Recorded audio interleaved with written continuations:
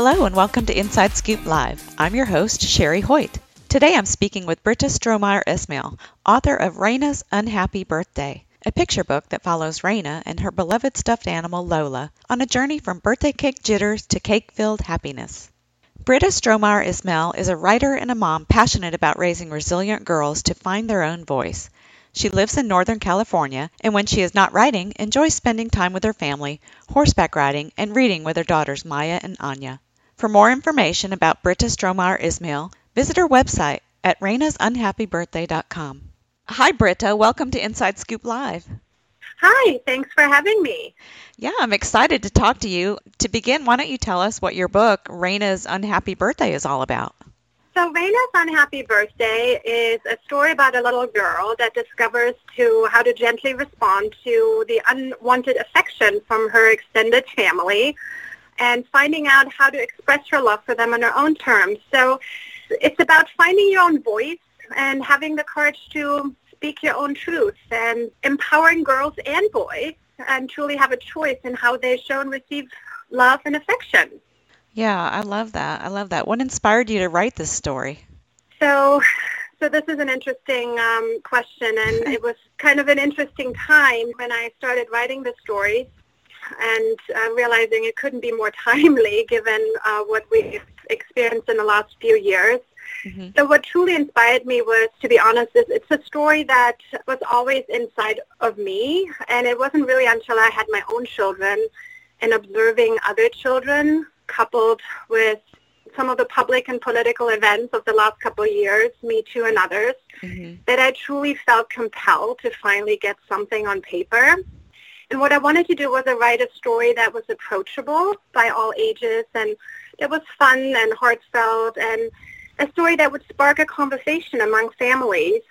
But most of all, I just wanted to give little girls and boys some language and a voice to express their feelings in situations where they might not otherwise feel so compelled to do. So that was kind of the initial impetus to get that story down. And just as a side note, this was actually not the first book I thought I was going to publish. I've been working on a mystery novel for the last several years, an adult story. So this story was a complete sidestep and a little passion project for me. And I'm super excited that it's been so well received. Wow. So that story just came to you and you had to write that first. Yes, exactly. Yeah. Now, you mentioned in the back of your book that your two daughters deserve to be listed as co-authors. What did they contribute to the story, and how did their influence help bring Raina's Unhappy Birthday to life? So my kids, when I started the stories a couple of years back, when I first began writing the story, bless their hearts, they sat with me listening to every single draft before and after illustrations. And they actually did so with a lot of joy and enthusiasm.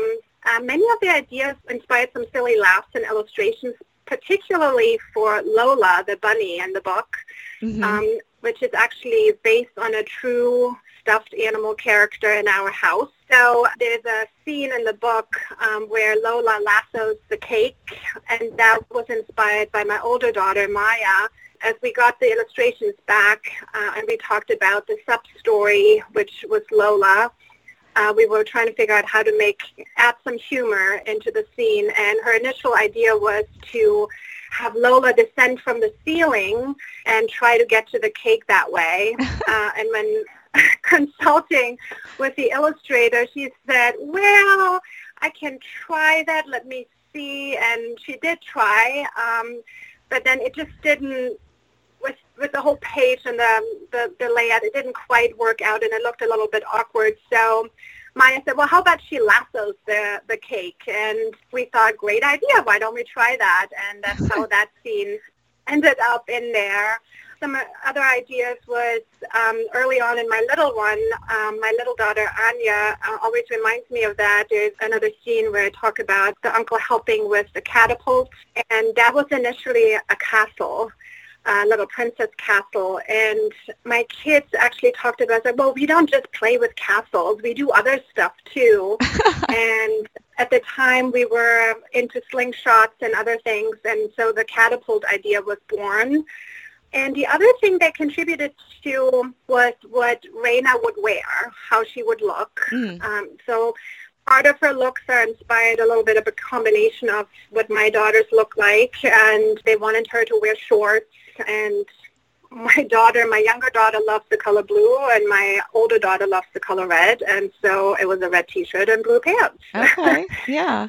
That's how that came to be. Oh, that's great. I love that you had the first-hand input from your daughters. I mean, what better way to approach writing for kids than, from their actual feedback? Oh, most certainly. If you have a chance as a writer, especially as a children's book writer, to test your material on your actual audience, it's priceless. Yeah.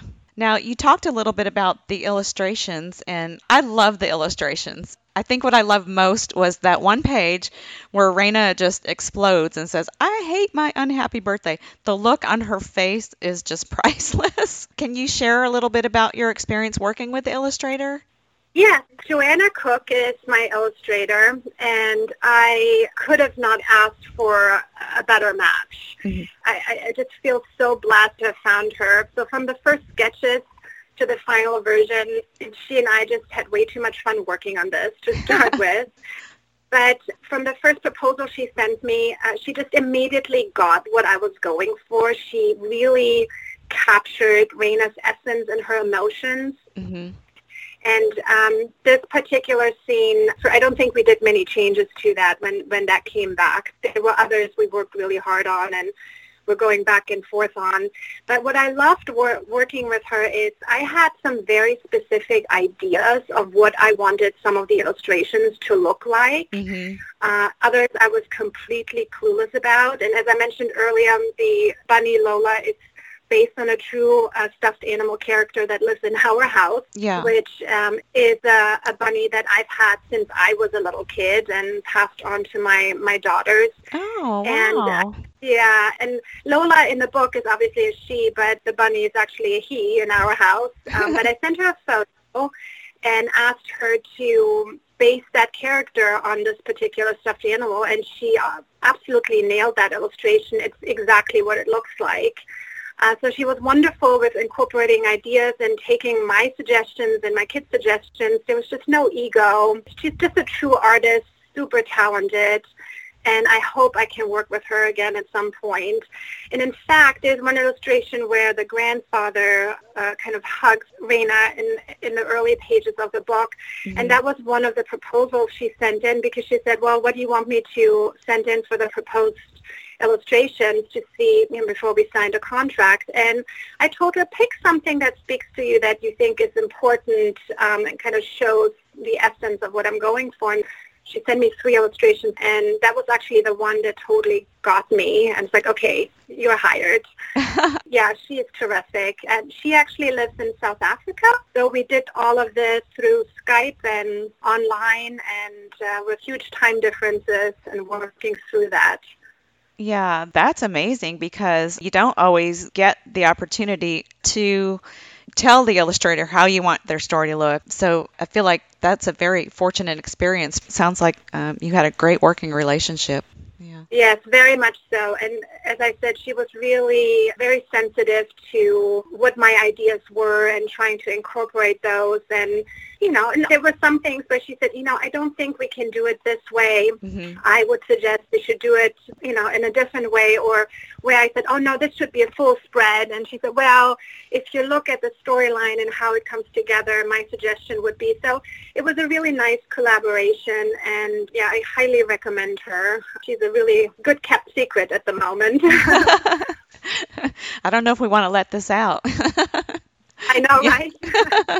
Oh, that's great. That's a wonderful experience. Raina is such a relatable character. How did you develop her, and is she based very closely on anyone you know?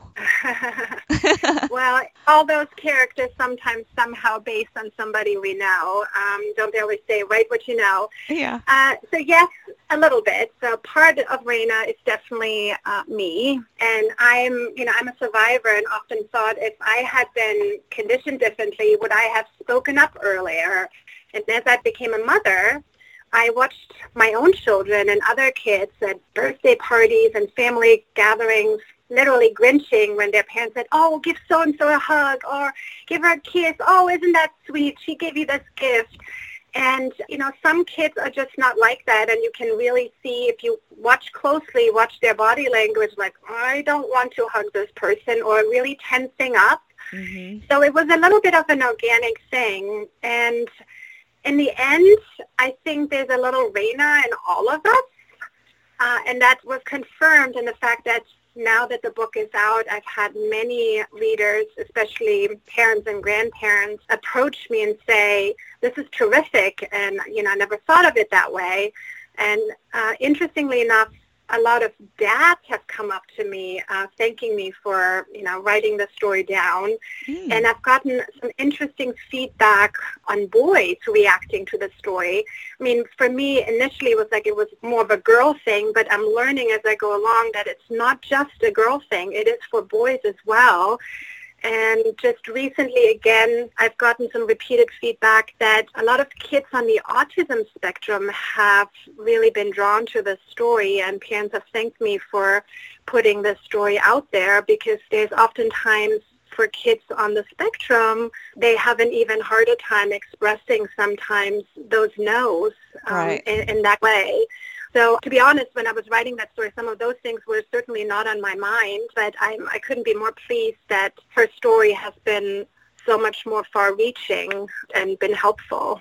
Yeah, that's some amazing feedback. And I could relate to it as an adult because, it brought me back to my own childhood years. It's like, what parent hasn't gone through their own experience like that? I remember clearly people that I just have said or have wanted to say back off, but we weren't allowed to speak our mind back then. Exactly. And I feel if we could educate our children more to use their voices in the right way, does it have an impact later in life where they would be more likely to speak up? And I think the family setting itself is even higher stakes because there is such a dependency and power dynamic within the family.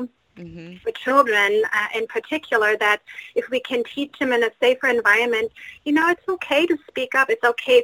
Sometimes we just don't want to be touched, or sometimes we don't feel like hugging. Right. Sometimes we just our time, or we like to express ourselves in a different way, and it's okay. And then what's more important is for the adult on the other end to accept that for what it is, and not say, not pout in a playful way when they do express themselves. I think that is really, really important, especially for the family conversation. And as I mentioned earlier, I was really hoping this book would spark some conversations within the families. And interesting fact is, in the first few draft rounds, when I was seeking feedback from various people, writers, agents in various settings, one of the agents that looked at it to give me feedback said, well, you need to make a decision. Do you want this book to be, an issue book, or would you like it to be just a fiction book? And for me at the time, it was extremely important to not be an issue book, mm-hmm. but to be an actual accessible book that anybody would pick up for a fun story, but with that kind of hidden message in the background where people then will pause and say, oh, never thought of that. And I have actually gotten that very feedback from parents, like, I never thought of it that way. Mm-hmm. And for kids now, including my, this is a funny side story, my older daughter, she got really angry about something, and I can't remember what the topic was, at her younger sister, they're both now 7 and 9, she wanted to come up to her, like, oh, Maya, I'm so sorry, and wanted to hug her. You know how sometimes when you're really angry and you just kind of need to calm yourself down and you don't want anybody around. Right. She just shouted at her sister, like, leave me alone, and stomped off. And I said to Maya, she just was trying to be nice. And my daughter turned around to me and looked at me, and she's like, well, I just don't want to be hugged right now. Isn't that what all your book is about? Oh, my God. So I had to smile and laugh, and it's like, okay, point well taken, honey. You're absolutely right. So that's sometimes be careful what you ask for. That's right. Oh, what a great story. How do we give kids the power to use their voices? So this is a really excellent question, and I really appreciate you asking it. There's so many ways. we can empower our kids the right way. And maybe the best thing I can do is give you some examples from our own family life that people probably can relate to. Mm-hmm. One of the things that I think is really important, and you'll see that probably with a lot of parenting advice columns, is to give your kids choices, but keep it to a two-choice system. So in every situation, especially when they're younger, don't ask, would you like some vegetables with that? Ask more, so would you like the carrot or broccoli? Carrots make your eyes see better. Broccoli is good for your bones or skin, vitamin C. It'll give you, superpowers to help fight germs. So it's all about the marketing, and who doesn't want superpowers? So if we package it a little bit like that, then they do have a choice, and they do have, power to decide, okay, what do I want to get stronger with? Another thing that is super important is to accept no for a no when it actually matters. And what I mean by that is when you're having fun tickling your child and she's in a laughing fit, but says at some point, no, stop. We often as parents or grandparents, we have a tendency to just keep going and ignore that because we think, oh, they're having fun. They don't really want me to stop. But no means no, so please stop. And at an early age, it really teaches them that their feelings and their voices matter in those situations. Even though it is a fun little game, it is really important. Another thing that I'm very particular about, or was very particular about going through that stage, was during potty training. I didn't just go up there and, did what I had to do. I approached them and said, is it okay that I wipe you now? And I think that's particularly important. Now, of course, they want you to, to help them in those situations, but it is still important while they are dependent on you to ask them for permission. And for us in our family, it ended up going as far as once they got older, they would ask me, Mama, why do you always ask for my permission? And I was able to say, because it is your body and you get to decide who touches it, when, and how. Nice. Even in those situations. Another example that I'm very adamant about is in the doctor's office. I do give them the power to say no at the doctor's office when the doctor says, can I check this or that? And if they just don't feel like it, that's okay. I know why they're asking and why they have to do that, but I think it's still important that the kids know they have a choice in there, and then you can talk about it and say later, well, there is a reason why the doctor sometimes has to do this, but, you give them the information, and as they get older, I think they will feel more empowered. Absolutely. And as I said earlier, ask them, do you want to hug, a kiss, high five, and cheerfully accept. I cannot stress this enough. Cheerfully accept their answer. Really don't pout, even playfully, because it just sends the wrong message when the kid says, no, I'd rather have a high five today, when you really wanted a big hug from them. So, oh, that makes me so sad. Don't do that, because it really, really sends the wrong message, and then it just kind of all falls apart, and then they will do what they think you want them to do. Right. Those are amazing examples, and I wouldn't have thought of a lot of those different ways, so that's wonderful. I feel kids, especially younger kids, they don't have many choices on how their day goes and what's happening to them, and rightfully so, because they shouldn't. But there are some things, I think, that are important for them to know, that they have choices, and this is just one of them, and I think it's really, really important, and as it carries over into their later lives and as they deal with, because again, if they feel comfortable in those kind of settings to speak up and speak out, when something truly comes their way that is unwanted, wouldn't they be more likely to speak up? At least that is my unsigned theory in this. Yeah. Wow. Great. I'm so inspired. Oh, yay. Well, that's the whole, I hope to inspire more people. Yeah. So what was your favorite part about this journey, going from the idea of writing this book to all the way through to publishing? So I had a few. Obviously, for any writer, there are those moments when you have this idea and you put the words on paper and your themes on paper, and then there comes this moment where you just kind of got that part right. and you start getting some feedback from your critique groups, and you see people starting laughing out loud or making those verbalization right. of what you've written. So obviously that is really wonderful, and any writer can only hope for those moments. But my all-time favorite was probably working with the illustrator Joanna Cook and seeing Raina and her story really come to life in these illustrations, and really seeing some of those things that I saw in my mind, and then finally seeing it on paper just like I imagined it. That was pretty cool. Yeah. What about your least favorite part? So the least favorite part has to be the production and layout process. Oh my, I had no idea how complicated that can get. So part of it is just the measurements, and part of it for us was also because we were working with an illustrator that was overseas with the metric system, and then having to deal here with, inches and other layouts.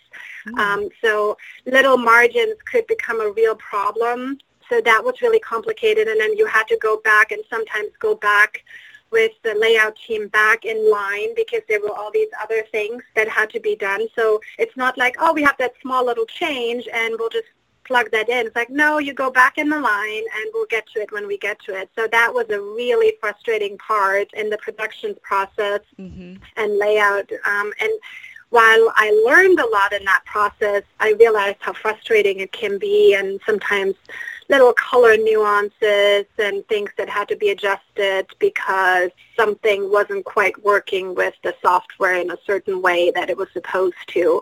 So I thought that was really an unexpected challenge in this whole process. Yeah. Now, how long did the whole process take? Because you self-published, right? So I went with Balboa Press, which is a hybrid model. So they're part of Hay House. So basically what happens is you assume as a writer, you assume a certain financial risk in this endeavor, but you also have a little bit more control, such as the illustrator. So that part was good. But the whole process, I'd say about from the time we submitted to the publisher until it came out was probably 9 months. Oh, okay. Then, like most picture books, this was printed in China, and so then it has to be shipped on a big ship across, and that takes time too. So, which I didn't know. I mean, some books are printed in the U.S., but a lot of these are nowadays printed in China, which I didn't know either. So that was another one of those, who knew? Yeah. Yeah, there's definitely a big learning curve with your first book, but when you get back to your mystery, you'll be just an old pro at it. Yeah. Well, there won't be any illustrations in that one, so that might be a little bit easier. Yeah. Hopefully. Yeah. So, are you working on that currently? Or do you have plans to finish up that story? So I am still working on my adult novel. However, I am actively working on my next picture book, which I have fallen in love with already, and I'm super excited about. I can't say too much about that one yet because I'm only on my 7th draft, but what I can tell you is that it does have a related theme, and the main character is a boy.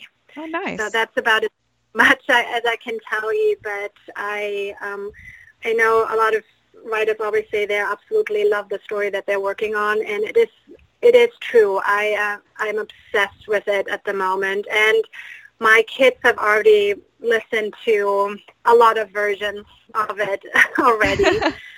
My older daughter, who's turning 10 soon, is more like, Mommy, that's, it's a picture book. It's for, like, younger kids, and I get it. But my younger one is still very much into it, so I'm running all my ideas by her. But, yeah, I'm super excited, and I still am. My adult novel is also, I'm actually working on 2. They're kind of related. I'm working on both of them. Those characters are still with me all the time, unfortunately, because I know I have to finish that and get it out of my head. Otherwise, they will never leave my face. Right. But, so those are both things I'm working on actively. Well, it sounds like you're really busy. So what do you like to do when you're not writing? So when I'm not writing, I love to read. Go figure. I love to read with kids. I do love to read also adult literature, obviously. I do like horseback riding, and I do that with my daughters. So we try to do that, be out in nature. And I love playing board games and card games. That is definitely something I enjoy doing. And just spending time with my family. Yeah. It's just kind of kicking back every now and then and watch a movie with them, or just hang out and play games. Yeah, well, that's good stuff. Well, I was wondering if you had any advice for emerging picture book authors. I have to smile at this question, as I consider myself part of that category. Oh. So, because I still have so much to learn. But besides just getting your story on paper, I'd say just find a supportive tribe that you can share your work with and receive feedback from that will help you grow. So don't work in isolation. And truly, and it's such a cliche, but it truly is just right. Get that first draft down, and most importantly, just don't judge that draft. That took me a while to get to that point, but it is worth it. Just get your thoughts on paper and not worry about what it's going to sound like. Writing is really hard. Well, for me it is.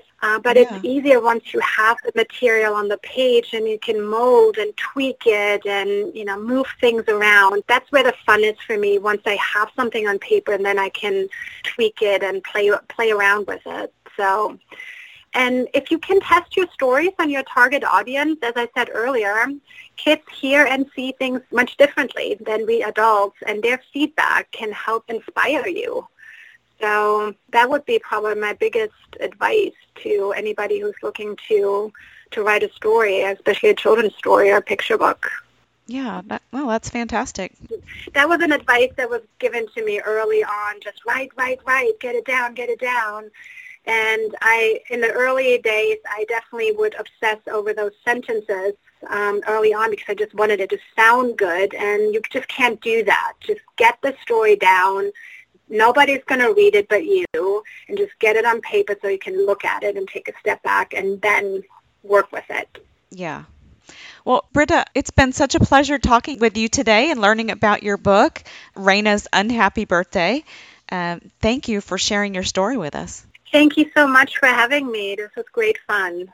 To our listeners, thank you for joining me today for my interview with Britta Strohmeyer Esmail. For more information about Britta and her book, visit her website at rainasunhappybirthday.com. And be sure to check out our other interviews at InsideScoopLive.com.